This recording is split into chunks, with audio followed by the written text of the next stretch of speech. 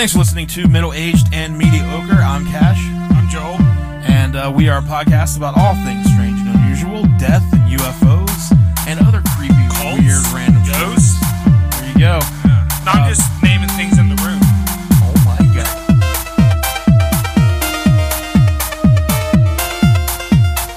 There's a cult of ghosts.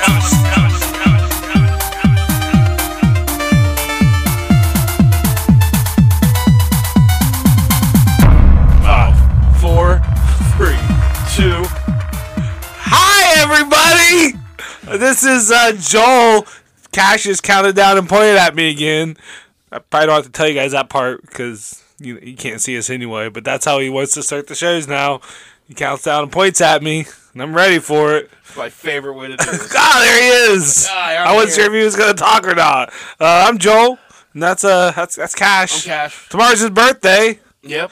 Happy birthday. Tell him about the sticker I got you, buddy. You got me a sticker. Yeah. And I think it's... I wanted to live record your reaction to this sticker. It already happened, though. Yeah, I know, so we can't. That's why I said I wanted I'm to. not a very good actor, so... Yeah. So...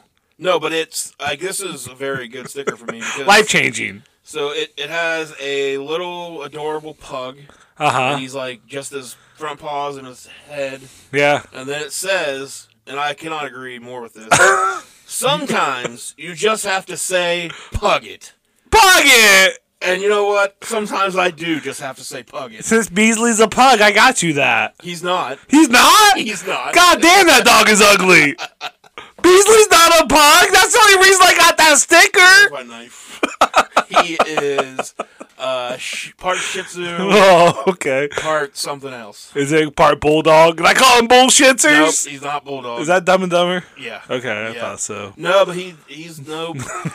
Well, I love pugs. Yeah. Now next time life gets to you and you're really upset and really mad, I want you to stop and say pug it.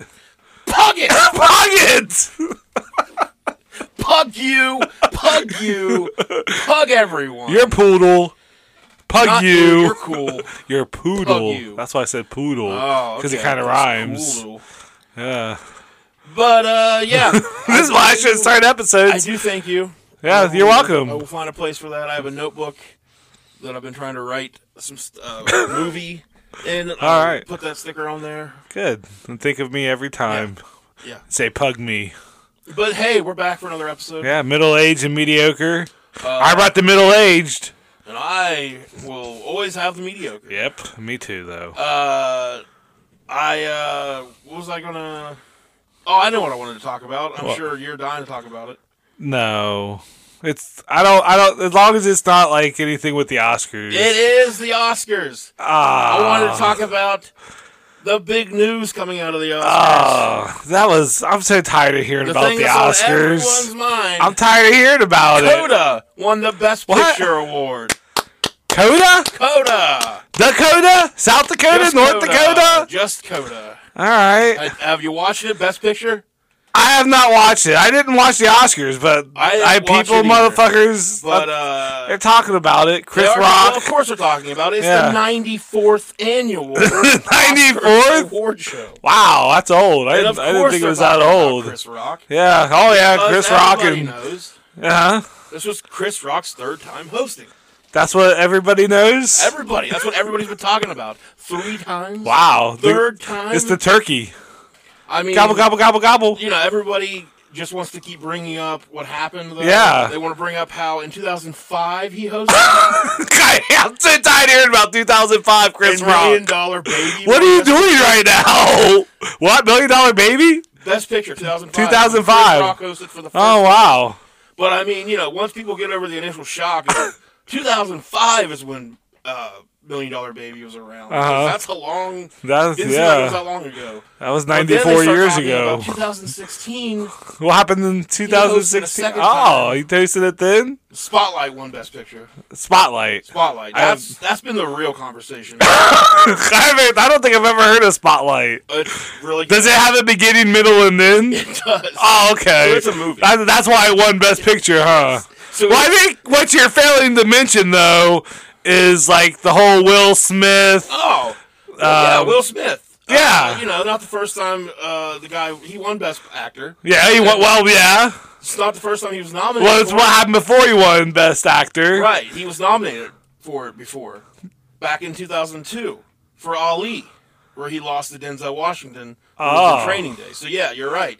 People were talking about what happened before. Where are you getting this stuff now with Will Smith?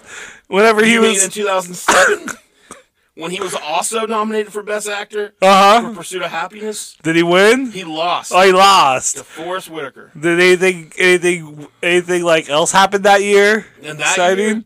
year, no big things. But I mean, if you really want to talk about what really started all of this conversation, and like what led to all the talk of the Oscars, you really got to go back to 1929. We do? Yep, that was when the first Oscars aired. Who do you think won Best Picture? What movie? Jesus, The Birth of Jesus Wrong, Christ. Oh, I'm the idiot. It was Wings. Wings. Okay. Not the show. No, not the show. Apparently the movie. No. And Yeah. if you want to talk about controversial Oscar happenings, this Oscars, the first one ever, was 15 minutes long. 15 minutes long. Yes. So, yeah, that's really the Oscar wrap-up right there, I think. But, I mean, you kind of left out a big moment. I don't think I did. All right, I'm gonna give you a hint, okay? Oh, well, why do you mean leave it? Ow! Shit! Shut the fuck up! Joel just slapped me. That's all the talk's been about. I'm tired of hearing about it. Well, let's talk about it. Now, after all that bullshit, I'm ready to talk about anything other than other Oscar shit. No, it seriously has been. So I guess that is better than actually hearing about the Oscars is hearing about the slap. What if, like, that was all the talk? What the fuck is Coda? I don't know. No one knows. North Dakota. I saw 4 of the Best Picture nominees. Uh-huh. I saw Dune, Nightmare Alley, 2 more of them. But, Yeah. like, at least one of those had to be better than, I don't know what Coda is. I'm pretty sure what I read about it said Paramount Plus, so it's like wasn't even. Which I know recently movies there hasn't been a lot of the movies have gone kind of straight to like that Nightmare Alley, like it was in its own Nightmare Alley for a couple years trying to get released. Right. So and that was a good movie. I did see that one. So as far as I'm concerned, Nightmare Alley should have won because that is the one movie. That's the one movie I watched of all of them. Why did I waste my time watching it if it wasn't going to win? Yeah, that's like a long movie, man. It is. He just turns into a geek. Yeah. Spoiler. Really, I really wish they would have just kept him. I mean, I like the movie, but I wish they would have just kept him at the carnival. Yeah. And like explored that world with him. There's a lot there, and then he just kind of left it. it. Just goes away. Yep. Yeah, and then they show back up for like 5 minutes. Yeah. And he's a geek. But no, the slap, of course. All right, is your face okay? I'm sorry. It hurts. Your beard helps a little bit. It did take a lot of the impact. My hand really hurts. Good. Well, I turned real quick and bit it. See, Chris Rock closed his eyes, tucked his chin, and leaned into it, which some people say he was in on it. Oh, this thing's becoming Who Shot JFK. Like the way people are breaking this down and slow-moing the video, and you see here how he turned. And like, why would Will like reach all so far back? You know, it was just such like a theatrical like slap. Well, to hear I'm surprised he didn't take off his gloves and then like smack him in the face with his gloves and challenge him to a duel. To hear some comedians tell it, it's the single worst incident to ever happen in our history. I wonder if Chris Rock even wrote that joke. I doubt it. Because there's so many writers for the Oscars, and just like how invested in that joke was Chris Rock? Not at all. It honestly wasn't that like I don't even know if like G.I. Jane was hot as fuck, and Jada looked hot. She looked hot as fuck too. She was a pretty lady that night. Okay, I don't know if anybody actually wrote that, or if it just sort of was like, did it happen? Did I dream it? Yeah, you know, and just thought a very easy joke that everyone could write. And I thought, and some people were like, so there's not going to be a G.I. Jane 2? Like, now there needs to be a G.I. Jane 2 with fucking Jada Pinkett Smith. So the main, like, I think it's if it's legit, I think it's crazy that they let Will Smith just hang out. Yeah. And win the award. He's like, are you done smacking people now? Okay, you're back to your seat. He's done, everybody. That's insane to me. But yeah, the way people are overreacting to this. Keep my wife's name out of fucking mouth. Like, I guess, who's the Roastmaster guy? Jeff Ross. Jeff Ross Yeah. posted a big thing about how he was crying. Yeah, when to see his watched it. idol get. Yeah. What's the guy that you let me borrow his book? The Apatow, Judd Apatow. Judd Apatow. Is that the one he wrote? Like he could have killed Yes. him, and then like he deleted that, but it's too late. He got screenshotted and people seen it. But And then, Tom Segura was on the Pat McAfee show. yeah, I did see that, man. He went hard at Will Smith, and he tweeted a bunch of shit too, like calling Jada like a bald-headed bitch, and just like. But all of these guys, so here's my thing. This has been happening. This idea has been in my head for a while now, but this really sent it over the top. I think I hate stand-up comedians. I have never seen a more easily offended group. Yeah. And just clutch Self-righteous. your pearls, self-righteous. They're the ones that are always we can joke about anything. Yeah. The first thing that even slightly comes at them, I know it was a guy getting up and smacking him. Trust me, people have had that idea way before Will Smith did it on TV. To go up and smack a comedian. There's plenty of times. There's been a bunch of videos that have resurfaced since that I've seen in the past of just different comedians getting attacked on stage and this stuff. is nothing new. Yeah. But it's just two incredibly rich men on a huge stage. Yes. Just both of them very much in the public's eye. I mean, I'm sure this stuff happens at open mics all over the country. I would imagine it has to. With just the level of shit comedians and comics that are out there, because, myself included. I mean, but I always joke about myself. So I beat myself up after the shows. Well, there's so many open mic guys that the only thing they know how to do is go out and just be as edgy and just as offensive as possible. Yeah. But the whole thing. Can you think of any? It's all performer. I guess all performance artists. Yeah. Decide that's what they're going to do. They decide this is what I'm doing now. There's really not an application process. Yeah. It's more of can you do it or can't you? Mm-hmm. So you just kind of go do it, and you either become good at it or you don't. So, but no one hires you to do this. No one you're not recruited. Recruits you to do this or begs you to do this. So the fact that I don't think wrestlers do this as much because wrestlers, if people hate you and say shit about you, you're just kind of I don't give a fuck if they like it or not. Most of the time, that's your job. They paid money for a ticket. Yeah, the bad guys want them to hate them and stuff. But comedians feel this thing where it's first of all, we're allowed to say anything we want. Yeah. And you cannot get mad because we make those and you can't get mad they're about just it. words. Yeah. And I agree, you can't joke on things, but I think there's limits to what you should be able to say still. I used to be pretty firmly on the side of, hey, nothing should be off limits with a comedy show. But no, I've kind of switched around. And I just think it's a ridiculous thing that comedians just say, no, you have to let us say anything we want because we're a comedian. Yeah. No one asked you to be one. You were appointed at birth. I think podcasts by comics have ruined comedy for me. Yeah.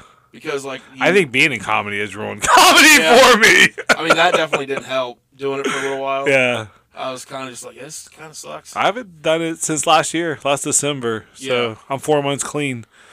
I just think I started hearing way too many comedians be who they are. Yeah. And you're there are some real jerk comedians. That was so just so soft and such as just a harmless joke. And I've been in rooms where just comedians have gone hard at audience members. I'm God damn, he needs to get his ass. I'm don't interrupt the show and shit like that. But I've seen some shows where people some comics go really, really hard at people. And I've never understood that because but I'm not the one to be you shouldn't never do that. It's just different styles. But it's just, I don't know. I think it all comes down to taste. And I don't think his joke was that distasteful. I think he's just Will Smith's an emotional being right now. somebody posted the video of some random talk show type thing that Yeah. Will Smith and Jada did. Yeah, she had like a Facebook show, and she would talk that what it about was? fucking like her son's Yeah. 18-year-old friend saying Will Smith is bad at sex, and Yeah, like Will Smith crying, and people making fun of Will Smith for crying over that, and like that's bullshit. yeah, It's like fine that he cries. uh-huh. But like I watched a clip of that show, and just the way like you can just tell that like Will Smith's sitting there like, yes, yeah, fine. That's what you're saying. These things are fine. And inside he's You should fucking I will 18-year-old. burn you alive, Yeah, lady. just like you know, you could tell. So I'm sure he has been carrying around. yeah, a lot of shit, and Yeah. then just.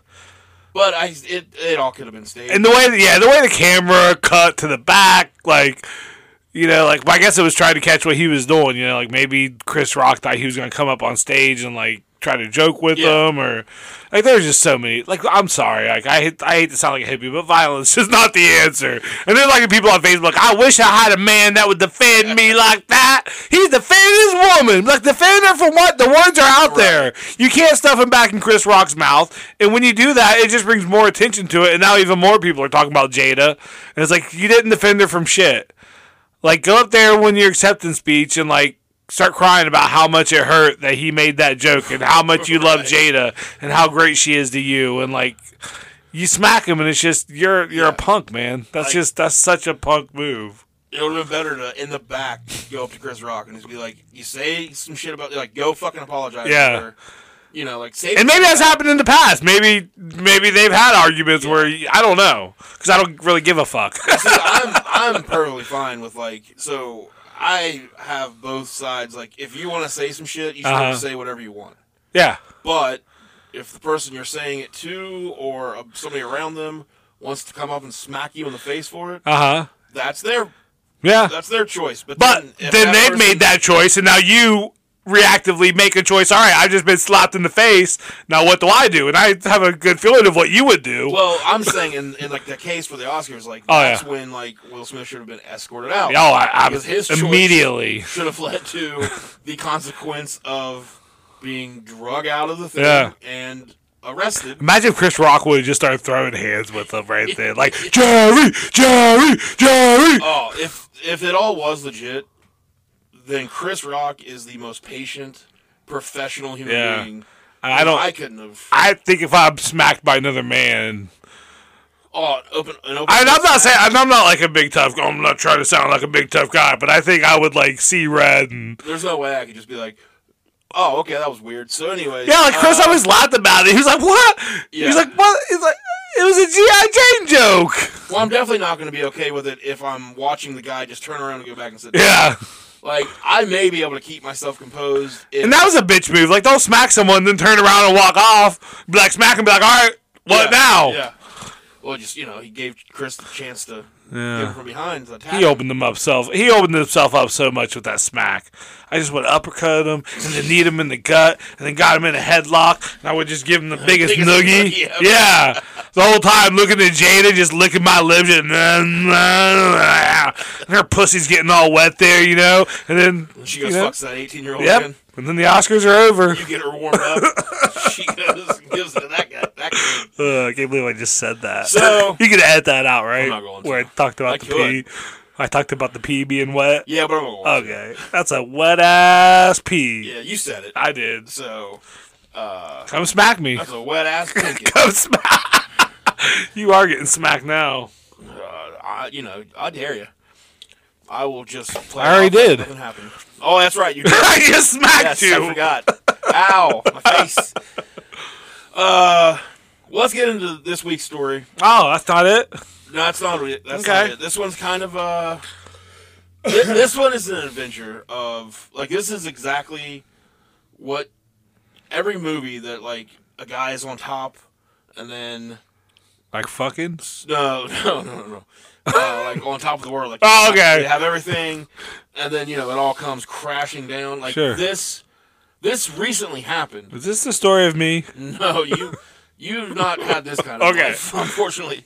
Well, let's see. Okay, we'll tell this story, then we'll go into mine afterwards. It's front-ended. It's front-loaded with a whole lot of awesome shit. Okay. And then it all goes real bad. Okay. But if this story would have happened like 50 years ago, 60 years ago, I would assume that this is the blueprint for every one of those movies.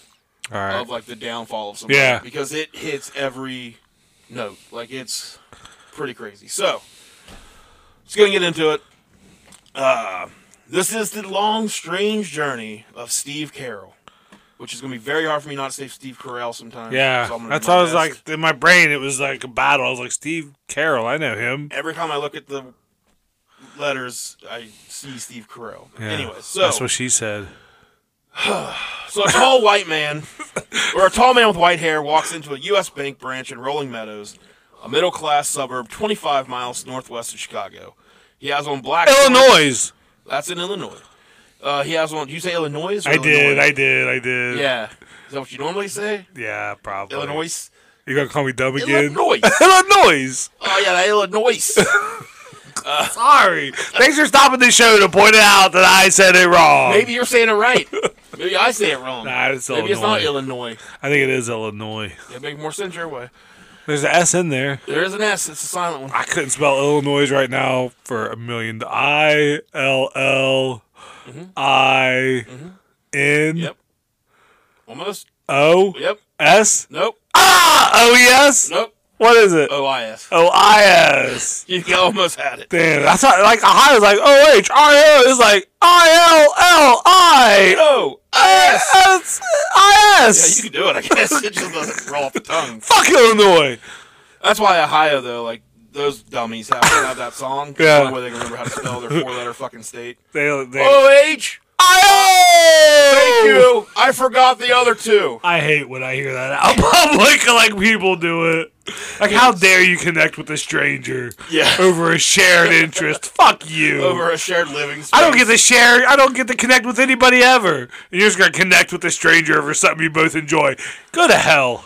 Yeah. H-E-L-L. Go to hell. H-E. L-L. Yeah. Pug it. So, the man had on black shorts and a sky blue polo shirt and looked like nothing other than a normal dude just out running errands. He walked into the bank, asked the teller for a withdrawal slip while making small talk, and then casually asked if she knew bank policies. She did, she told him, and at that point, he pulled out a small black gun. What's your policy say about this? He says, well, since you know bank procedures, this is a robbery. Put all of the cash on the counter. The robber looked over at the teller next to that one and said, no funny business, give me your money as well. So the and that teller was just about to launch into a killer. She does an imitation of Carrot Top. But no funny business. No funny So business. She had to put it away. She had to put all her props away. Yeah, it was right there. She was like, I've been waiting for this moment. And it couldn't happen. No funny business. So the robber ended up leaving with $2,159. Well, I'm sorry, what year was this? 2000, like 18-ish? All right, so by today's standard, that's like $4 million. No. That's, Well, no. that's, Probably that's at least less. 10 gallons of gas by today's standard. $2,000? Yeah. That's almost 10 gallons. Yeah. Yeah, let's get You're going to fill your truck up. Mm. Close. So yeah, it had taken about 5 minutes. Photos of the robber from surveillance cameras soon appeared in the local papers, online, and on TV news. A friend emailed a photo to Rick Rasmussen in Las Vegas. He and his wife thought that it was a gag, and they couldn't stop laughing because the man looked unmistakably like Steve Carell, whom they had known for years and with whom they'd started a business. Steve was a successful friend in any group he was a part of. He was the number 2 guy at J.D. Power and Associates, and had a long resume as an executive at a major American corporations. He was the guy who always picked up the check, the one who had the inside track financially, who inspired pride from those who hung around him. He was always on the golf course having wild parties or impressing people in high-powered meetings. When the Rasmussens realized it wasn't a joke, they contacted the police and the FBI and emailed them about 30 photos of Steve Carell. So real quick turned on the guy. Yeah.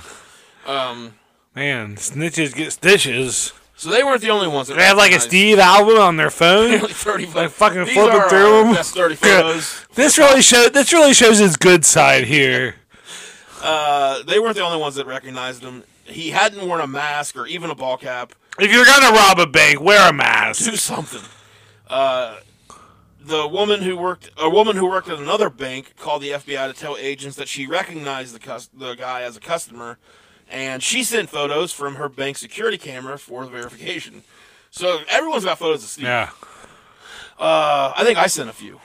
So Let me check my phone. the day after the August 2018 robbery, Scott Hamilton, a commercial airline pilot and Air Force Academy graduate living in Texas, answered a phone call from his brother John.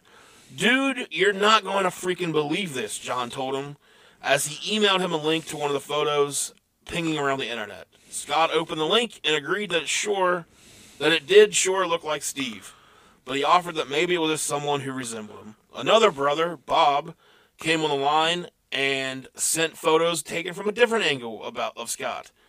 There was no question, the man robbing the bank was their brother-in-law, their sister's husband of 36 years, Scott Carroll. Steve Carroll. So Scott recognized the gun that Steve was using.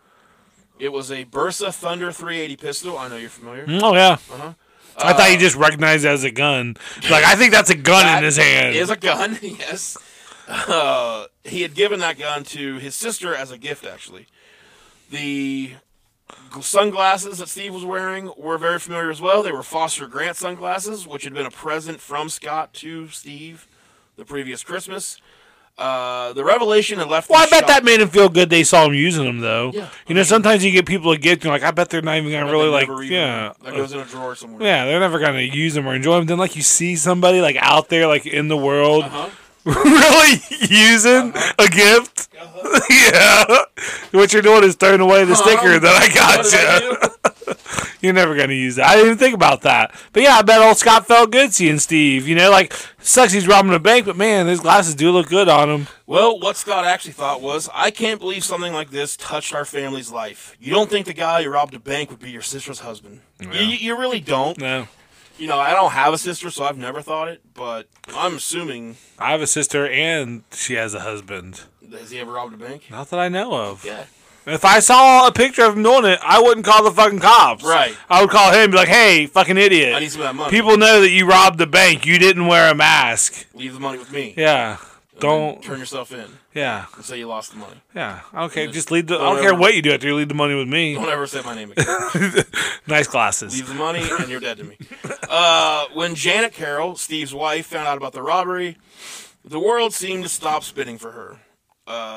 Okay, then she would like fly off because of gravity and shit, right? Is that how that works? That's how that would work. What the fuck? Yeah. So luckily, the world didn't literally stop. Okay, not literally. Figuratively. Stop turning for Okay. her. This was the last piece to a puzzle she'd been trying to put together for a while now, of the man that she thought she knew and how he had turned into such a different person recently. So Steve was a big dude. He oozed charm, confidence, and charisma. Did he ooze machismo? It doesn't say machismo. Okay. You have to assume. Yeah. Charm, R.I.P. confidence, Razor and Ramon. R.I.P. Scott. He oozed machismo. He did. He was a big guy. Yeah. He was full of charm, confidence, charisma. Yep. He was always the center of attention whenever he'd stroll through the lobby of the Pebble Beach Resort. Where Yeah, put he some and friends pants on, hung out. Steve. It was 1992, and Kraft, the company, where Steve was an executive, was a sponsor of the U.S. Open golf tournament at Pebble Beach, located on the rocky coast of California's Monterey Peninsula, one of the most storied courses in the country. Steve was there to schmooze with clients, but he'd invited a group of friends to golf. I just picture him walking around with like a bunch of Kraft singles in his pocket. That'd be amazing. He'd be like, you been cheesed yet? And then throws a piece of cheese at him. Just opens the walls and rifles through them. Like tips people with cheese. But thank you, my good sir. There's 3 slices for you. Be amazing. Or he just has like little bags of the shredded cheese and just takes them out, and there you are. Yep. He takes his friends golfing at Pebble Beach and 2 other courses at the resort that rank among the country's finest, and the whole thing was paid for by Kraft. Like he put everything Nice. on their Yeah. account. Per diem or something. He probably had a per diem. Yeah, his friend. This guy. I don't understand things. This guy's name's great. Mike Mikes. Mikes. M-E-I. Michael Mikes. M-I-K-E, and then his last name is M-I-C-H-E-S. So Mike Mikes. Why the fuck would you name your kid Mike Mikes? I don't know, but I'm going to. He I said, just hope his middle name is Michael. Michael I hope Mikes. so, too. He said he was a hard person to dislike. People could walk away thinking he's full of shit, People like cheese, man. but he's a fun full of shit. Yeah. Is what, most of his friends referred to him as Tony Stark. Just he seemed to be, the life of the party, had all his money. Steve's rise through the business world. Now, who is Tony Stark? That is Iron Man. Why not just say Iron Man then? Well, Fucking nerds. Tony Stark's the one that is at the parties and schmoozing. Okay. Oh, all right. Well, and then you he know, turns into Iron Man? turns an Iron Man if he needs to fight crime. Okay. Does he turn back into Tony Stark, or does he, once he turns into Iron Man, he stays Iron Man forever? He can take off the suit. You It's a suit. fucking nerds got a lot of shit to keep straight, don't you? It's not that hard. I mean, I'm already lost. Tony Stark is Iron Man, but then he's also Tony Stark. Yes. So when he's being Tony Stark, who's Iron Man? Nobody. Well, sometimes James Rhodey will be Iron Man if needed, but usually he's another superhero that wears a suit made by Tony Stark. So does this guy have a friend that also goes to parties with him and sometimes will be the life of the party when he's not going to be the life of the party? Sometimes. Steve does. But he's not as good at it. No. He tries, though, but not as good. Okay. And I believe there's like- also been other Iron What? wears. Pepper Parks, she has put on the Iron Man suit a time or two. Okay. That's a girl, Pepper Parks. Okay. Spider-Man. Spider-Man is to put on Iron Man's suit. But not Spider-Man, Peter Parker Okay. put on the suit. Instead of the How does it Spider-Man fit all these different people? suit, it just adapts. It just adapts. Put on, What is that supposed to mean? because you're just a normal average Joe. You don't have to be a superhero. All right. So, All right. So anyways. So he's Iron Man. He's Tony Stark. Yeah. Now Peter Parker. You mentioned his name. Yes. And that's Spider-Man? That's Spider-Man. But also Iron Man? He's put on the suit before. Oh. And then Tony Stark built Spider-Man his whole, new suit once. Once. That made it, a better, more Uh-huh. improved. And they're probably really good friends now, Tony Stark and Spider-Man. Well, Tony Stark and Peter Parker. Yeah, Tony Stark and Peter Parker. Iron Man and Spider-Man will work together. Uh-huh. There's been times where they've had to fight. Oh. But Tony Stark and Peter Parker were good friends. Okay. So, that makes sense. Yeah. This has been a really good story this week. Anybody else? I don't think so. All right. So, yeah. So Steve's working at Kraft, always paying for shit. At Pebble Beach, Steve's friends spent 5 or 6 days at the resort, each with a room overlooking the water. They played 36 holes a day, caddies in tow. There's only one hole a day I'm looking for. Huh? Huh? The grave. Oh, yep. Yep. Yep. That's good. You were like, what? Oh, yes. They drink expensive. That's a lot more realistic to expect, honestly. easier to find, really. Yeah, I'm closer to that than the other hole. So let's get going. You could combine them in your last moment. Yeah. They drank expensive wines and ate gourmet meals. They figure each person Sloppy steaks. Sloppy steaks, yes. They figure that each person spent about $1,500 a day. Dang. Man, being rich is so stupid. Michael Keegan, he's one of the friends. He says, unlimited porno, unlimited golf, and unlimited drink. Unlimited porno? Who has limited porno? Well, this was 92. Oh, okay.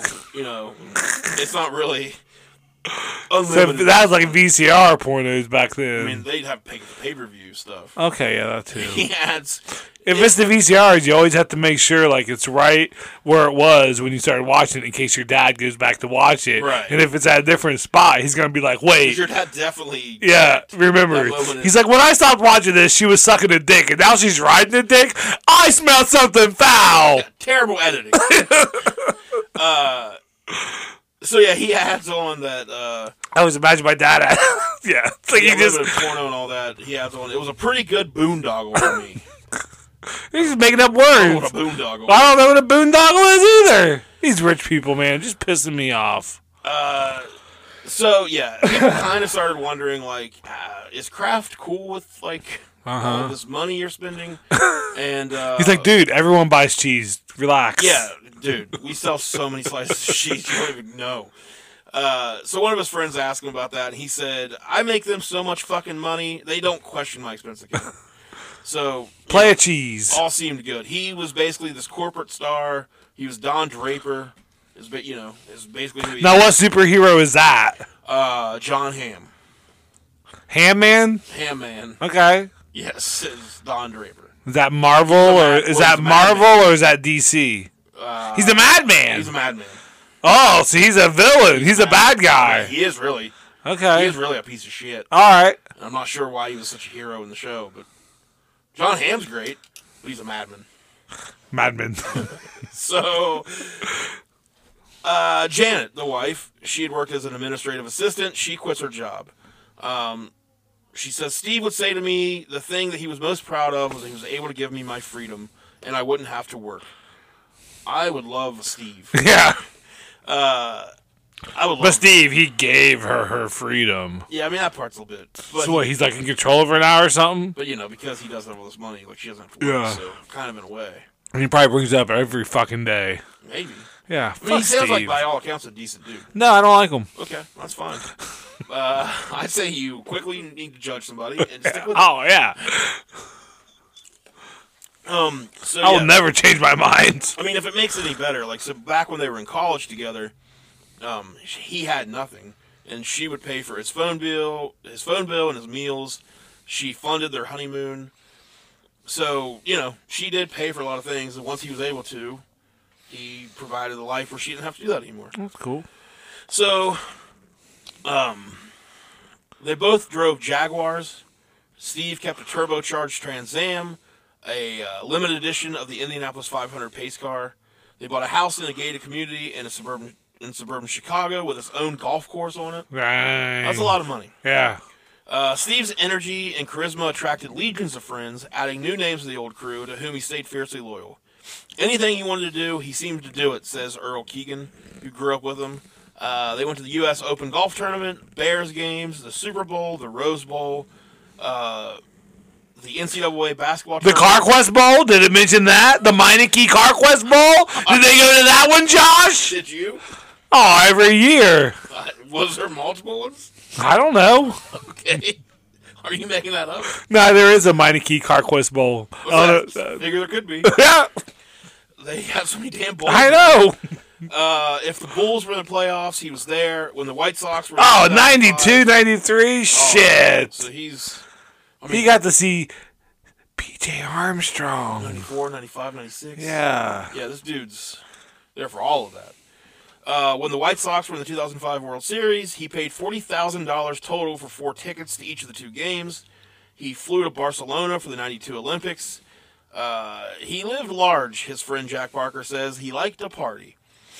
This was all the reward for the long hours Steve worked and the impact it had on their home life. He would show up late to family gatherings. I just imagine people sitting around crowd like, how do we make this cheese better? Like, what if we make them round pieces? And then from the back, I have an idea. Everyone turns to Steve. Steve, you have an idea? Yeah. Single slices. Wrapped them in plastic. Put about 30 of them in a thing. People can have sliced cheese. They just carry him off on their shoulders. Cheese, Steve. But Cheese, people can just Steve. slice their own cheese. This way they don't have to, boss. My God, Steve. You did it again, you son of a bitch. You son of a bitch. First shredding the cheese and now this. What would you think of next? You sure are crafty. Oh! Everybody laughed. Because they're all rich. Because none of it mattered. Yep. So, yeah, even he would show up late to family gatherings, leave early. Hey, he's on Steve time. Even on holidays like Christmas and New Year's. You'd be there on Thanksgiving and his phone would go off. And he'd answer it and grab his briefcase and say, I'll be back. I have a cheese emergency. I have a cheese emergency. I'm going to use that the next. I'm going to go tonight now. Now I am going to go tonight to what we talked about earlier. Just so as soon as we get started, like the second hand is done, I'm going to check my phone. And I'm just like, look, guys, I'm sorry, but I have a cheese emergency. I have to go. Get up so fast. I knock my chair over, and they're going to leave, and everyone's just going to look at you like, who the fuck did you bring to this? Yeah. What kind of cheese emergency does he have? I'm going to tell him, yeah, he ate way too much cheese. Or maybe not enough cheese. Maybe that's the emergency. He's probably pooping in your yard right now. No, wait, if you eat a lot of cheese, doesn't it like do the opposite? Yeah, I think it does the opposite. Gives you constipates Yep. you? That's his tummy hurts. Tum. His tum hurts. So he abruptly though announces he's leaving Kraft. He says it was something to do with friction with upper management. He'd spent so much energy on his career at Kraft that it was hard to imagine he was just going to walk away. But he quickly found a top spot at a place called AC Nielsen, which I don't know if that's like the Nielsen ratings. Yeah. I don't know. But he then parlayed that into... He got a job at Cheddar. Cheese. Cheddars. Oh, Cheddars, yeah. He parlayed that a few years later into a number 2 spot at the market research firm J.D. Power and Associates. I've heard of them. It's the one you hear at the end of every truck commercial. Yeah, J.D. Power. Yeah.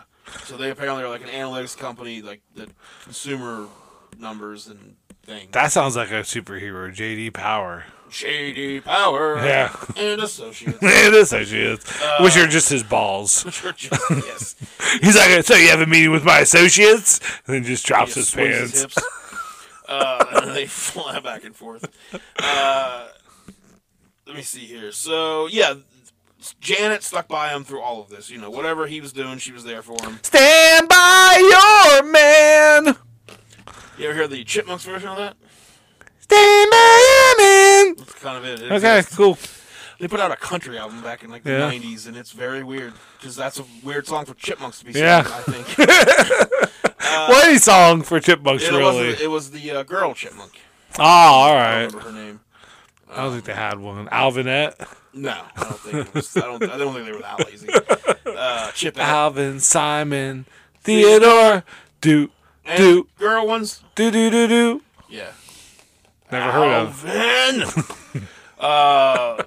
So Janet, when she turned 50, Steve organized. I'm 50. Sorry. Steve organized a surprise party at a swank restaurant, inviting 80 to 100 people for dinner. If anybody ever invites BYOC. Bring your own cheese. Cheese. If anyone ever throws me a birthday party and invites 80 to 100 people, please disinvite me. Don't invite me. Could you imagine walking in? Surprise! You're like, just turn around and leave. A rage. I'll ball up and cry. Just like, stop looking at me. Why is everybody looking at me? Steve collected dozens of old photos of Janet, and his sister-in-law turned them into a video spanning 5 decades that finished with photos of Steve and Janet together to the accompaniment. That's a hard word for me to say. Yeah. Accompaniment of the song "Still the One" by Orleans. You're still the one I love too. I don't know the other one then. If you heard it, you know it. Okay. But I can't think of it right now. Yeah. You'll know it. You're still the one. Close. I don't know. Yeah, that's pretty close. So yeah, the whole night, Steve made sure that it wasn't anything about him. It was Janet's night. Yeah. Good job, Steve. He went down on her. Just that was like just right there on the it was like, don't even worry about it. When she tried to get back down on him, he's like, nah, babe. Night's about you. Night. Yep. Yeah. And then he right in front of everybody. Oh yeah. He's like, everybody watch.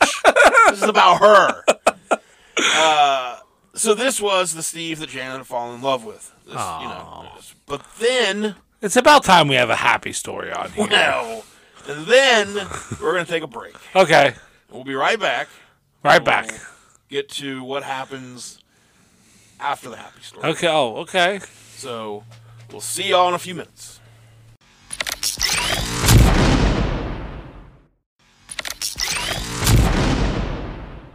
And 3, 2. More countdowns! I don't want any more goddamn countdowns! All right, I'm going to count down. Oh, no! No, so no more countdowns. So Steve Carroll had just put on an amazing birthday party for his wife Janet. Went down on her. Went down on her, we're assuming. She's, in the mindset Allegedly. that everything is Yeah, great. awesome. Hell yeah. This is the man she fell in love with. And then she walks into the study of their Chicago area home to use the computer. And he has a whole bunch of papers and shit on his desk, which is pretty common. And she's just sort of sorting through it. She's being nosy as fuck. Right, maybe. I don't. And she finds a court document that is stating that her husband, who she has been with since high school, had fathered 2 children with another woman. Oh! A son born in 2003 and a daughter born 2009. Damn. She had never even really seen Stephen look at another woman, Yeah. let alone would have thought that he had a whole other family. Maybe he never looked at her. Maybe he just closed his eyes and I'm just going to start thrusting. Like, and he was blind. I just thought. So, the two didn't have children themselves. It's something they had talked about. Every once in a while, she would raise the question with him about having children. And Steve would always say that with all of his traveling and long hours, he just wouldn't be around much. It wouldn't be fair to the child. But they had a great life. There was freedom and travel, money to indulge in all the things they wanted, and Janet had kind of made peace with the no kids thing. Yeah. She was part of the team, her and Steve. They didn't really need kids. I'm sure she had a dog or some shit. Probably. He's a good boy. So when Steve came home that afternoon, he parked in the driveway, and as he often did, sat in his car with the motor running while talking on the phone. Oh, talking on the phone. Okay. Yes. Yeah. Me, I just keep thinking maybe me and Steve are going to be alike on one thing, but it's just never going to happen. We'll get there. Okay. So he said, hey, these are work calls, but now Jan is wondering, is he talking to his children or the other girl, the other woman? So she walks out to the car, throws the pile of documents through the window, and screams, "You asshole, you have kids." And then she goes back inside and locks the door, locking him out. So he spends hours knocking on the door, begging to be let back in. Janet finally lets him in, and he confesses. He says that it was the first child was the result of a drunken night after a softball game. Because Oh, yeah. You get after softball. You're all dirty and sweaty, and your balls are all smelly. That's right. Yeah, you're like, I got to bang something. Anything. So just happen to be a woman. Yeah. Sometimes it's trash. Sometimes it's a piece of cheese. Sometimes you just take 4 pieces of cheese and mash them together. I think that's why he had to leave Kraft. Yeah, oh, yeah. God. That's not the way they put the holes in that Swiss. Oh. So, he said that him and the woman woke up the next morning and they were both horrified. Which is not the way you want to wake up. No. I wake up every morning horrified. Janet asked him, hey, was that the night that you told me you were at the casino until 5:30 a.m.? She starts kind of putting things together. So wives don't forget shit. Right. So she was... Wives be remembering. So she's crushed by this whole thing. But, one drunken night, she's thinking that makes sense. Like, fool me once. He's a partier. Yeah. He goes hard. Yeah. So, but she Bust nuts with no condoms. Right. Yeah, just busting nuts and guts. But she was upset, and she asked, okay, well, so there's the one night with the kid. What about the other kid, though? Which was 6 years later. Yeah. So she confronts... Yeah, Steve, what about that one? She confronts him again about it, and he says, well, it can be so lonely growing up as an only child, So I didn't want that for the kid. Oh! So, It was for the kid! yeah. So he decided, it's been 6 years. That little kid is lonely. Uh-huh. I better go fuck his mom again. Oh, so it was the same lady? Okay, I was going to say, like, why would you think that, like, these two ladies would get their kids together? But it's the same Yeah, mom. it's the same, yeah. Oh, wow. So, you know. I hope she feels He proud. calls her up. Hey, how's little Timmy doing? Uh-huh. Is he lonely? I bet he is. You want to fuck? I'm lonely. So, yeah, so that's how that happened. My wife's dumb as hell, so I can just tell her whatever. So, you know, Janet says, this goes to show you how completely entranced or in love that I was. He would keep spinning these stories, and I just wanted to believe it. I just decided to choose love instead of kicking him out. So, you know, Big mistake. Steve wins the day. So, believing Steve, buying into the image that he's projected, it was the most natural thing in the world for those in his orbit, for everyone around him, just to see him as the guy that he presented himself. The court papers between Steve and the mother of his children read like a custody agreement between a divorced couple. Steve was ordered to pay $5,000 a month child support and to pay for the kids' tuition at a Catholic school. He was ordered to pay the mother $1,250 a month for a year. What? The documents, well, guys got money. Yeah. So, you know, the more money you got, the more you're going to have to end up paying. So, Fuck that. $5,000 a month. Keep for it the in your kids. pants, man. And $1,250 a month for a year for the woman, for the lady. Probably because, like, she's taking care of babies, so Yeah. she can't really. So the documents set out a schedule even, which included visits every other year on major holidays and 2 weeks of vacation. He was ordered to give the mother $3,000 per child for Christmas presents and activities. So, you know, pretty specific court documents here. As Janet internalized the betrayal, she starts going over in her head about all the different stories he's told her about the times he's been, you know, away. Sure. Like the time that he told her that his car got locked in a parking garage after hours. I hate when that We happens. know what happens when that happens. Yeah. We did a whole episode about it. That's right. So go back a few episodes, find the real crime about the That's parking REEL. Real crime. She thought about the time that he was just stranded with no phone reception. You know how that goes. All the time. Uh, All the cheese emergencies that he was leaving. cheese behind. emergencies. Where are you going, honey? And he would just yell, cheese! All right. I bet that's how he came, too, like inside that lady. Yeah. Oh, yeah. Oh, Jesus! Oh, Jesus! Oh, cheese! I have a Jesus crust. Here it is. right there. I see him. It's my boy. That's your boy. So other cheese be people with you. Other people kind of already knew about the kids. So friends had spotted Steve with the kids at hockey games. He started bringing them to like parties and functions and introducing them. He brought the kids to the How South- brazen and just like, just disconnected with reality. Do you just have two kids on the side that you fucking take out places? And the like he's people- supposed to like have this great love with this lady, you know. I gave you your freedom and you helped me, so I'm working hard. But it's also fuck you, and Yeah. I'm gonna treat you like the biggest fucking idiot in the world. and like so, you know, you've known me for a few years, like, and I don't have a wife that I could be doing. But if you never saw me with kids, and then you're like, hey, you know, I'm putting on a comedy show. You should come out to it. Yeah. And I show up and I've got two kids with me. You know, you got like, hey, who the fuck? Who's kids are well, these? yeah. And I'm like, oh, these are mine. Either mine. Like, that's what he's doing with these people. yeah. And how weird is that to just be like, Yeah, oh, don't bring it up to my wife though. I've got secret kids. You know? You know about my secret kids? He brought the kids to the Southside Irish Parade one year and bumped into a couple of his softball friends.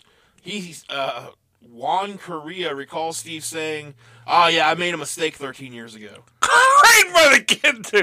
I call this a mistake 1 and mistake 2. And Juan said, looks like 2 to me. We all gave him shit. Good recalls- Juan. Juan. Recalls a female friend. We'd say, what are you doing? One day your son is going to be old enough to drive, and he's going to be knocking on your door, and he'll say to Janet, what do I call you? Yeah. And Steve's answer was always simple. I'm never leaving Janet. So he wanted to have everything. Yeah, You have know. 2 separate lives and So the revelation of the children was bad enough, but there were other loose threads in Steve's well-woven narrative of success. Janet knew the split with Kraft had not been over a simple dispute or personality clash. The company had caught on to Steve's improper spending after someone noticed he'd listed a relative as one of his guests on an expense report, and that some of the events he put in for expenses at Pebble Beach did not coincide with corporate functions. The spending was so excessive, so utterly out of line with anything resembling normal procedure, that Steve worried he'd face criminal charges. damn. Ultimately, he was allowed to leave the company without charges being filed, but had to give up his rights to a bonus and pension. Oh, He sure. could never eat cheese again. Kraft, what's another cheese brand? I don't know. I was trying to think of one earlier and I couldn't. Borden. Okay, yeah. Like Borden, like, look, you can never touch Kraft again. You're down there in the sewers with Borden from now on. No! There really isn't another big like, Kroger Kraft is brand the and- fucking yeah. brand. Yeah. Damn. I get Kroger brand cheese because I'm cheap. Well, I mean, it's all the same. Tell that to Steve, Tell that to Kraft. who spent his whole life on cheese. Well, part of it. He had plenty of other things he was doing. Janet had all the reason in the world to leave, but she couldn't. Steve was everything to her, inseparable in her mind from the larger life she had built, and in spite of his betrayal, she couldn't bring herself to walk away. Walk away. So, at this time, J.D. Powers and Associates was looking for someone to take on it as its second-ranked job, and it got Steve. The company's human resources person His said, resume was just written on cheese.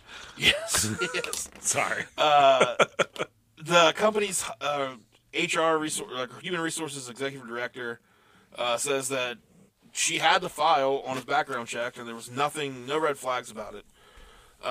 So he had to move out west, though, and instead of following him west, Janet stayed in Chicago. She had her parents there. She was really close to them. And they had been devastated when she and Steve had moved to California previously for Kraft. So this time she wanted to stay in Chicago. Yeah. And she thought that he was only going to be gone for a couple years this time. So she was fine letting him live in California while she stayed. Go fuck your whores. You know, I mean, she Steve. has to assume at this point, well, he's already got fucking kids with somebody else. Yeah. So feeling like he had an image to uphold, Steve spent $1.9 million for a rustic 3-bedroom house on a hill in Malibu with a view of the ocean and access to a private beach club. He told friends, oh yeah, hey, Dustin Hoffman lives next door. Oh. And when a couple of friends stayed at his Rain house Man. one weekend, they spotted Pierce Brosnan at the grocery store. 007! He lives in a fancy area. He would tell friends about his time in Chicago, or he'd tell friends in Chicago about his new life on the beach, telling them that Heather Locklear was on the treadmill next to him at the gym. Oh. The same gym, he said, where porn stars worked out. Oh, how did he know? So I assume they, Unlimited porn. admitted. All that limited porn finally starting to pay off. His softball friends from Chicago came to Malibu on their way to the annual Advertising World Series, a softball tournament played in a different city each year with games during the day and parties at night. That sounds like the dumbest Yes. thing. The 2007 tournament was in Las Vegas, and his teammates camped out at Steve's. He paid for a catered dinner and customized bus that drove them to Vegas. That was just the kind of guy Steve was, his friend said. Yeah. Janet came out and visited Malibu twice. Steve would occasionally visit her in Chicago, but usually he would say, I'm just traveling through, or I have a business function, so he couldn't really spend a lot of time with her. Janet actually became something of a joke at J.D. Power and Associates. Most of the people joked that she didn't actually exist because, never saw her. Yeah. So Steve had worked at J.D. Power and Associates less than a year when it was sold to McGraw-Hill. Steve knew the company was on the block when he was hired, and he was angling for the top job once the acquisition was complete. But the plan misfired when the new owner brought on his own team, and by 2009, Steve was out. Oh. There was a separation package and stock options, and he may have received a retention bonus after the sale, Janet thinks he left the company with $2 million to $3 million, somewhere around there. Which for a normal person would probably be enough to last you for a little while. Yeah. With this check, I'm paying the IRS. He told one friend after leaving JD Power, I could buy a couple Ferraris. So whatever he did make, he had to pay back a lot of taxes, is what I'm saying. So the timing turned out to be terrible. The Great Recession was just hitting. Steve put the Malibu house up for sale, but the real estate market had crashed. He ended up losing about $500,000 on the sale of it. After JD Power, and with corporations reeling from the financial meltdown, the job market he'd so successfully navigated in the past was suddenly dim. He eventually found a job back in Chicago at Textura, a company that provided its construction contracts and payment management services. But pretty quickly, he had a bad relationship with the CEO, and it wasn't long before he quit. So, he is now no longer with a job. He's lost 2 giant jobs and quit one. But she started to kind of wonder if this was more of a... Like, if she didn't know about how he was at work. Like, she knew that he tried to first say that he left Kraft because he disputes with management. Yeah. But then, it would later come out that he had spent all their money on things. Which is technically a dispute with management, but he's just telling half-truths. And she started to realize, like, he would always bring home a bunch, like, cases of Diet Coke and big boxes of Splenda from the break room at work. And, she'd always kind of be like, they're fine with you just taking things from work? And he's like, oh, yeah, these are, they're whatever I want.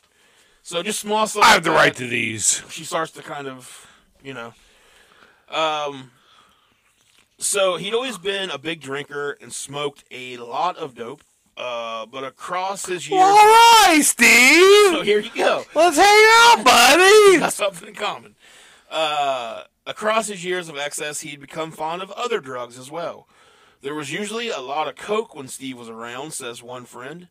When he was at a bachelor's party when Steve showed up with 2 8-balls.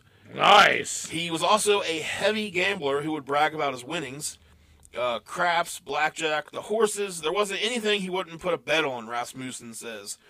He would tell tales of big nights like the time he walked out of a Riverboat casino with $10,000, or when he had to be escorted out of a casino in Elgin, Illinois, after winning $25,000. He never talked about his losses, though. They never do talk about the losses. I never like to. When Jack Parker, one of his best friends, moved out to Las Vegas, he sets an account up with a sports bookie so Steve could place bets. Parker charged him 3% of his winnings. Steve came out to Las Vegas during the Final Four NCAA basketball tournament, and Parker watched the guy win $35,000 playing blackjack. Damn. So he was, guy has some luck. He's good at getting money. But after Textura, he quits that job. Things get bad. So Janet's trying to understand what's going on. She didn't really care about, like, not having the lifestyle anymore. Yeah. She didn't give a shit. But wants Steve to be honest with her and be a good husband. With all the lies, she starts to kind of wonder, who he really is. So now unemployed, but still full of the same bravado that had carried him so far in the past, Steve tried his hand as an entrepreneur. He and Rick Rasmussen, who had made Steve godfather to his 2 children, had the American rights to a Samsung air purifying system. Steve never showed anyone the books, but in hindsight, Rasmussen figures Steve made off with about $140,000 from the company before they were forced to sell it at a loss. The next venture was called Your Santa Story. So this was, he cashed out his 401k accounts to finance the project. Janet's brother, John, put in $25,000. Another investor was a friend of Steve's who had received a settlement in a lawsuit charging priests who had molested him as a boy. And what the company did was they were going to produce DVDs of Santa telling children where to find their Christmas gifts. Each video would be personalized for the recipient. So it would be like these, like you would get Lily one. Yeah. It would be Santa some dude, you know, Ho, ho, ho, Lily, go look underneath your bed. wink, you know, and you'd already put the present there. Yeah. So, you know. So, Man, that I bet that skyrocketed, and we've both have heard We've of heard it. about it, right? I bet we've both heard about it and both know all about it because how popular it is. So Janet says that, yeah, we were out for a walk one evening when he told me about it. I laughed. I thought it was a joke. And she said that she asked him, well, what are you going to do for the rest of the year? Yeah. So, as she predicted, the project was a disaster from the beginning. Steve hired Santas who couldn't act, and during the first year, several deliveries arrived after Christmas. Investors suspected company funds were going to pay. People invested in this? Well, yeah, the brother put in $25,000. Oh, yeah. That's insane. So, Steve ends up hiring a headhunter to try to find him a job.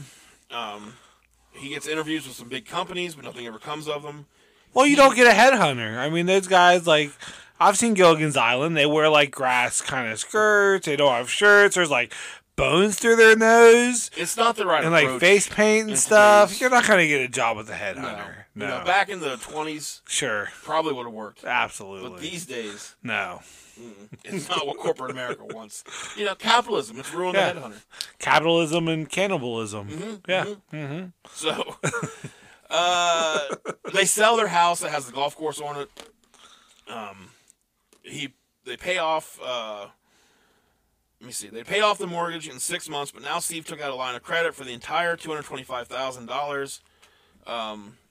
Janet's mother co-signed and paid the $600 a month Oh, interest payment. damn. Leveraging the goodwill he'd banked with them over the years. Steve started actually hitting up his in-laws for loans every couple of months.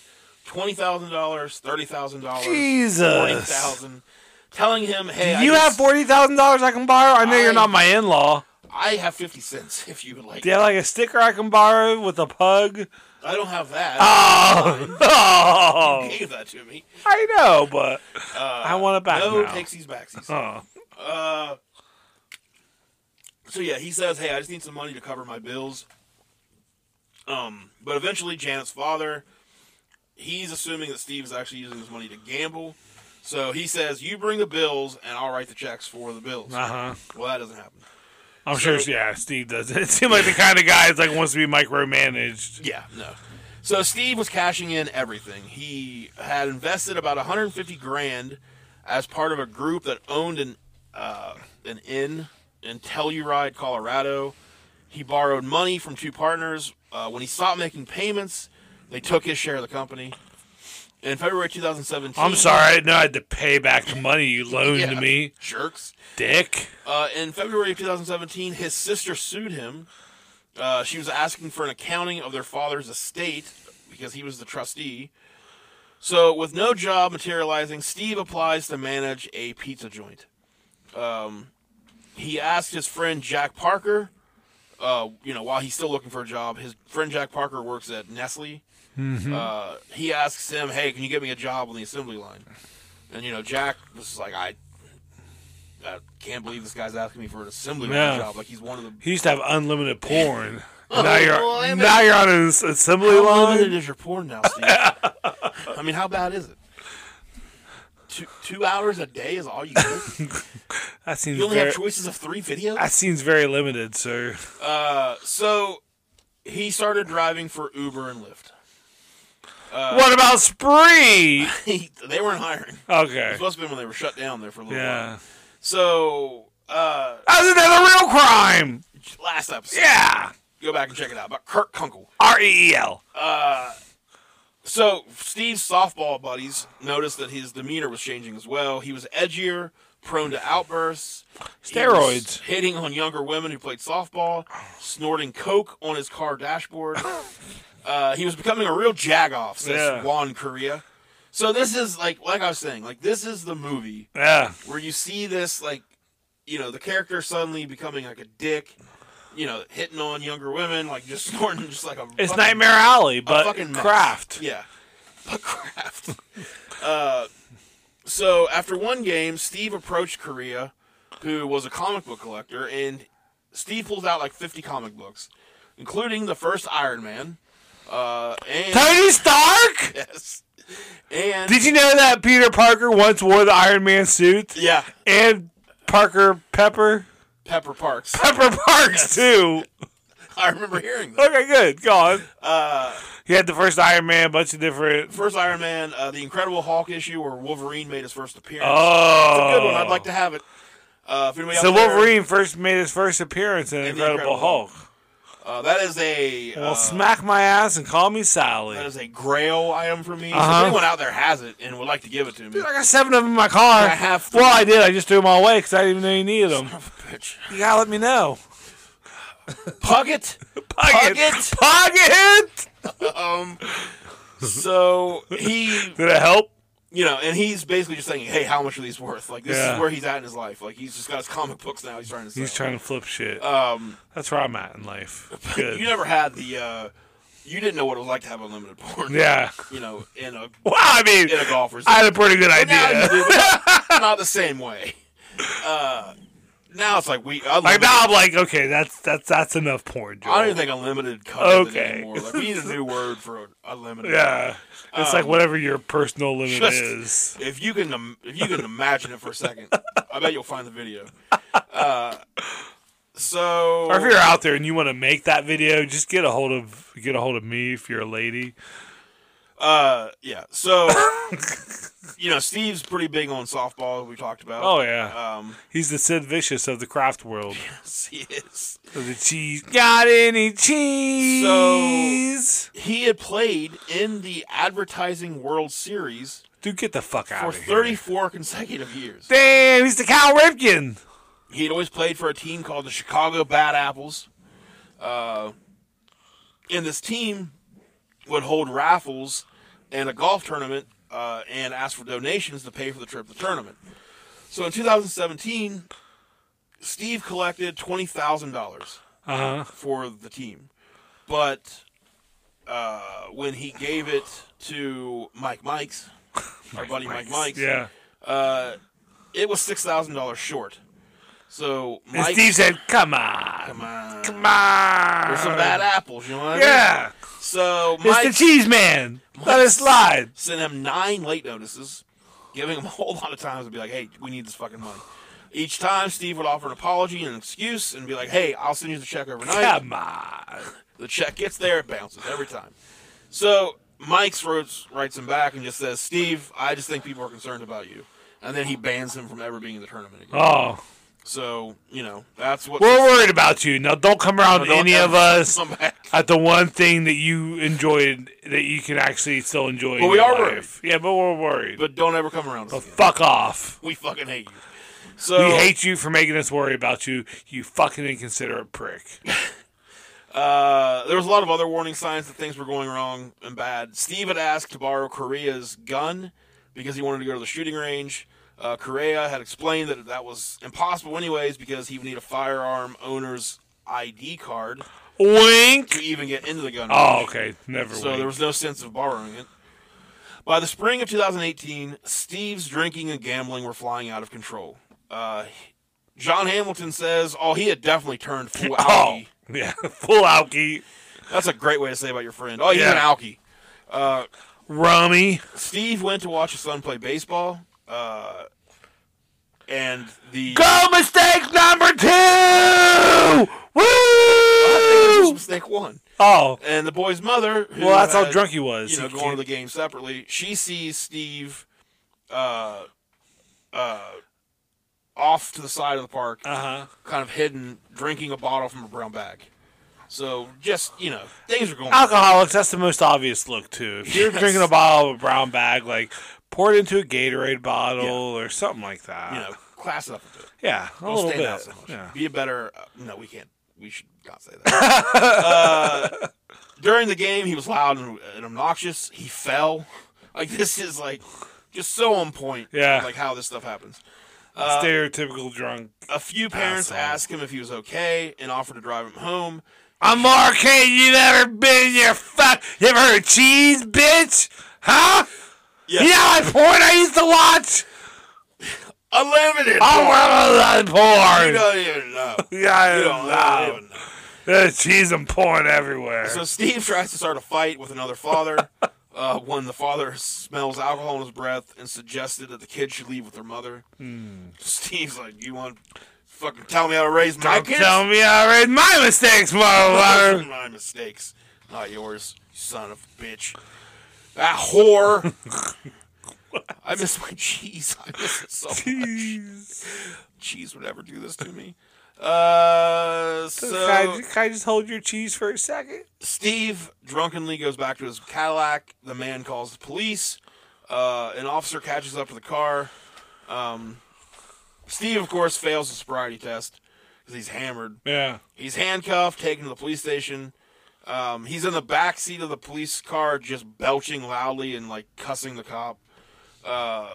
He refused to take a breath test, and then he was released on a $100 bail.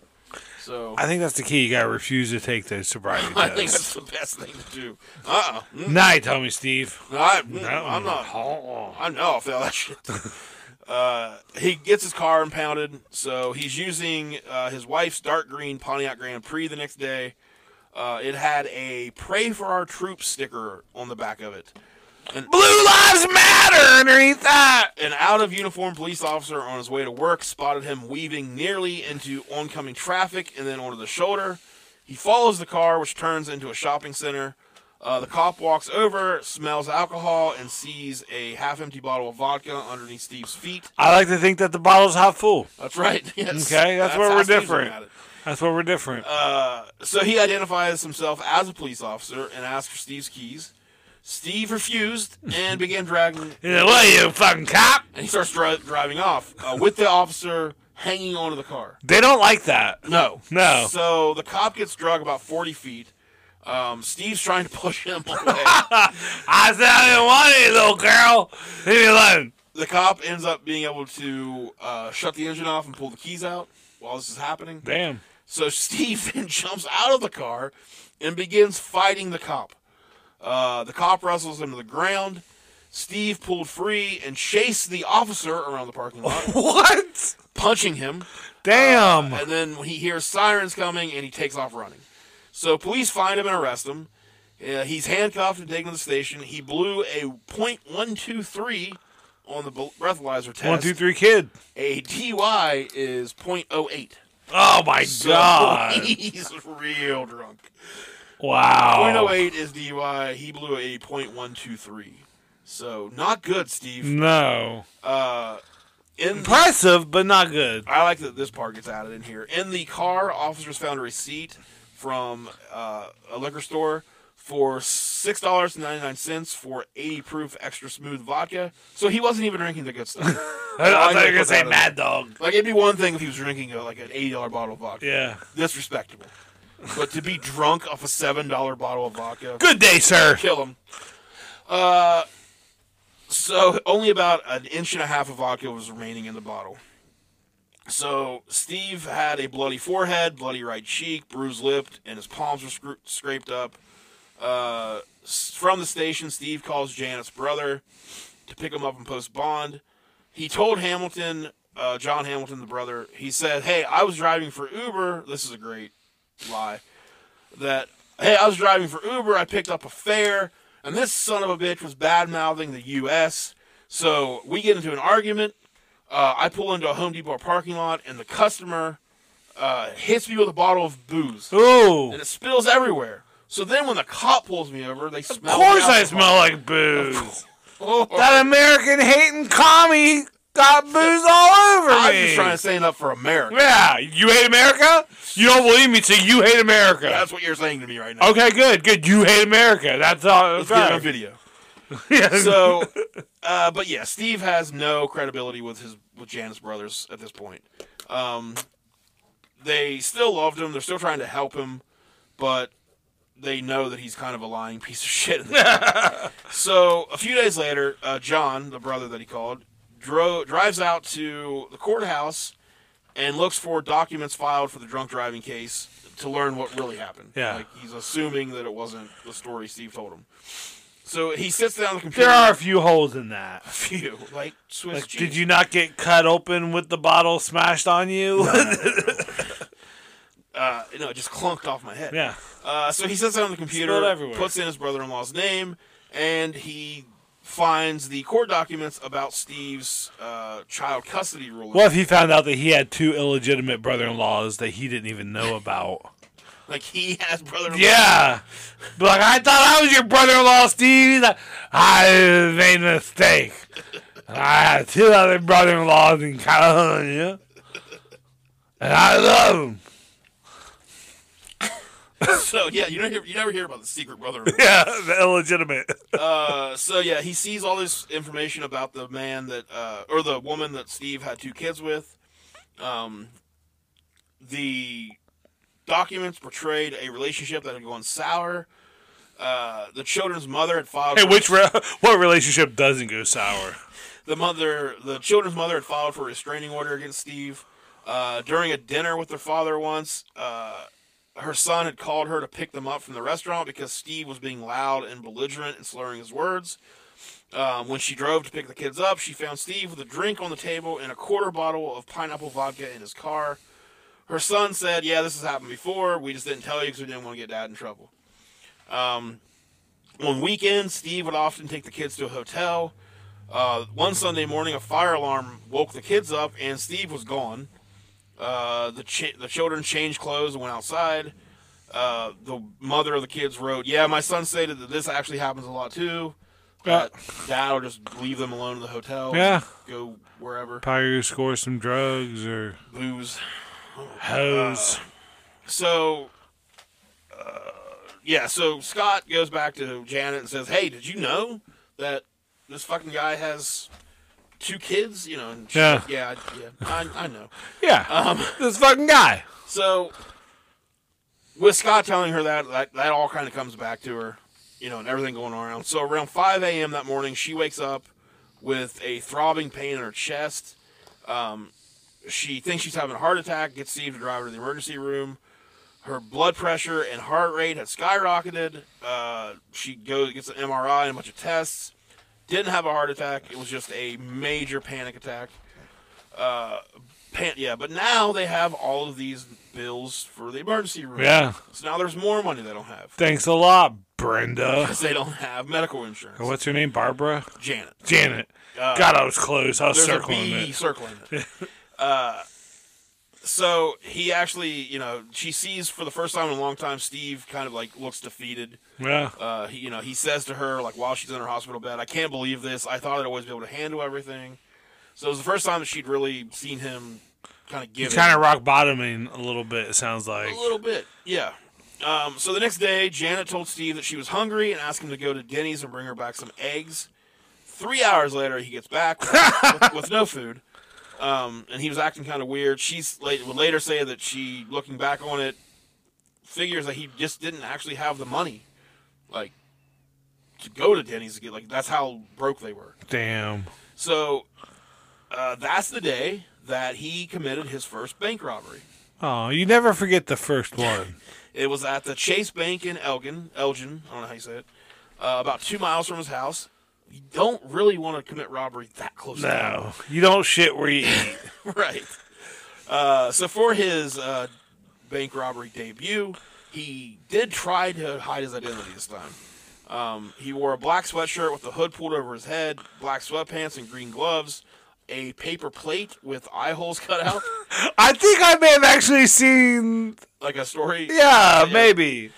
A fucking paper plate. The bank manager heard someone yelling and walked out of her office to see what was happening. She asked Steve if she could help him. He pulled a gun out. Hey, plate face. Hey, plate face. He pulled a gun out, pointed at her head, and began yelling for straps of 50s. So he gets $10,000, about $10,000. Yeah. From the tellers altogether. He tells the manager to go walk to the front of the bank and look out the window, where he said that an accomplice would be watching her, so she could, don't move, don't call the police because somebody's watching you. He then runs off. He runs outside, stumbles. The gun goes off, but it didn't hit anybody. That's good. But, real Bumbling, good. stumbling, idiot. So 5 days later, he's playing in a softball game in an over 60 league in Elk Grove Village. Man, I'm gonna fake my age and go play in a league like that. and just tear. And I'll be like, who is this? Star. Like, I'm secretly only 40. What if I did that? They were all still better than me. I get in there all cocky, like, what's up, Grandpa? Yeah, I'm 60. Ball whizzing by you. Yeah, All right, 3. Is there an 80 and up? He had a great game. He drove in 5 runs. So he went to the bar to celebrate with his teammates.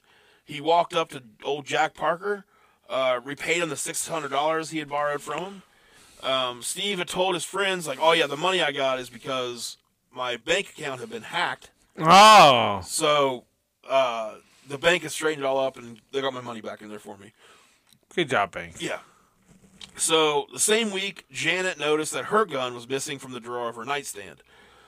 Steve told her, yeah, I sold that for $800. The next day, he robbed the U.S. Bank 15 miles west of his house on Interstate 90. No disguise this time, no gloves to hide his fingerprints, and the photographs. This is the original. Okay. This is where the photographs went out. With the sunglasses. So police set up surveillance outside his house the day after the robbery because, his entire family turned him in and friends. An officer wearing what looked like riot gear stopped Janet, who was walking her dog. Like you said, she has a dog. Yeah. And he said, is your husband home? She told him, I haven't seen him in 3 days. And the cop's like, well, he robbed a bank. So she insists you have to be thinking of someone else. There's no way Steve robbed a bank. The cop pulled out a photograph of Steve at the bank with the gun out. And she was like, oh, shit, all right, that's Steve. So officers, she let them into the home to search for Steve. He wasn't there. As Janet was being taken to the police station, her phone rang. And let me see. It says she could have not answered it, could have covered for him, but her husband was out of control. All the lies he had sold so well for so long, his obsession with living up to some larger-than-life version of himself, had tilted completely and dangerously toward a break with reality. Janet still remembered the Steve that threw her the surprise party. She wanted that Steve to still be there. So she answers the phone, and he says, hey, honey, how are you? And she says, not so good. He says, hey, I'm in the back of a police car going to the police station. What the fuck is happening? Yeah, they say you robbed the bank, fool. She then hands the phone to a detective, and Steve hangs up. So at the police station, Janet, she realizes the only way to really help Steve is to get him to come in safely. And she says that Steve actually called her the day before the robbery to tell her that he screwed up again and was trying to fix it. In a recent text message, Steve had told her that he believed he might have a mental disorder, that he didn't recognize himself anymore. Later that day, Scott Hamilton told the detective about Steve's longtime girlfriend. Police drove to her house in Wheaton, where she told them she had last heard from Steve the day before the second robbery. So then, about 9 hours from Chicago, in Tunica County, Mississippi, M-I, crooked letter, I, crooked letter, I, hunchback, I. like so much of America. That's how you spell it. Tunica had been hit pretty hard. It was August 31st, 2018. Deputy Sheriff Willis McNeil was parked on the outskirts of town when he noticed a green Pontiac Grand Prix drive past him on U.S. Highway 61. Shortly before 1 That's that plate face fucker right there! Really should have wore that plate face again. The car's license plate was out. The license plate light was out. So McNeil turns his lights, goes to pull over the car. He eventually comes up to the car. It's stopped on the side of the road. He calls in the Ohio license plate and gets out of his patrol car and walks up to the car. The window's down. The man inside was motionless and slumped forward with a black pistol in his right hand. So McNeil called paramedics who pronounced Steve Carroll dead of a single gunshot. He had $3,124 in his wallet, most of it in $100 bills. The license plate had came back stolen. Dang. So he had a stolen license plate on his wife's car. After Steve's death, Janet, numb and reeling, sorted through financial records with help from her brothers. Even knowing what they now knew about Steve, they were stunned at the utter devastation he had wreaked upon the family finances. He hadn't paid taxes in 7 years and owed. Wait, are you supposed to pay taxes every year? Yep. Mm-hmm. You got somewhere to be. You should leave the country. So he owed $221,000, not counting penalties and interest. Oh, wow. His 401ks were gone. Oh, wow. Life insurance policies liquidated. Janet was now in debt for more than $500,000. Damn. After decades of marriage and his many years at the highest reaches of corporate America, where he lived large and chased after the next golden ring, practically the only thing Steve ended up leaving his wife was a death certificate. On it, his occupation is listed as a Lyft driver. Oh. And that story is by... Not even the pizza place manager. Not Couldn't even even get that to last. This story was on Medium.com, and it was written by Jeff Gottlieb. Wow. So, yeah, the way it just plays out to look exactly like a movie. Yeah. I mean, just every step is like the downfall of a success. And this guy not wanting to admit that he's downfallen. Just trying to keep whatever he can do. Yeah. Keep the facade alive. I mean, hey, once you've tasted the riches of unlimited porn, Oh, yeah. you're not going back. Can't get back now. If somebody would have said, "Hey, Steve, the internet, all kinds of porn," Oh, it's all on you might there. have went, "Oh." What if, like, you got on a porn site and, like, a timer started? You only had, like, 2.5 minutes to do what you needed to do. Man, I'd have like 2 minutes of time. I think it would fuck with my brain. I'm like, oh, my God, 2.5 minutes? How much time do I have left? Oh, my God! That would be hilarious. Yeah. Or yeah. I don't know. I can't imagine a world where like their porn you have to like. It's just so crazy to think about like back when we were younger, like to download like a picture Yeah. of a girl would take 2 minutes. Yeah. And it'd be like the whole like you'd see it like loading. You see Because it took the so long, you're blurriness like, that clears up. Okay. Yeah, and now it's just like boring. Boring. Yeah. None of these are elbow deep. What the fuck? What am I even doing here? But yeah, that was a long one. That was probably the longest episode we've had in a while. We are very close to getting 5,000 downloads. Cool. I know a lot of podcasts get like 5,000 per episode. But hey, we're just looking. We're only in a race with ourselves. Exactly right. That's a great thing to say. That's just. Well, it's our book. We're not trying to read other people's chapters. Right. I mean, I just did read a chapter. Oh, you did from another person's book. So, I'm gonna smack you again. You won't do it. So that's it for us for now. We'll be back. You don't want to talk about WrestleMania at all? I mean, Okay, that was our WrestleMania talk. See you next week. yeah, I'd rather not. Bye, everybody.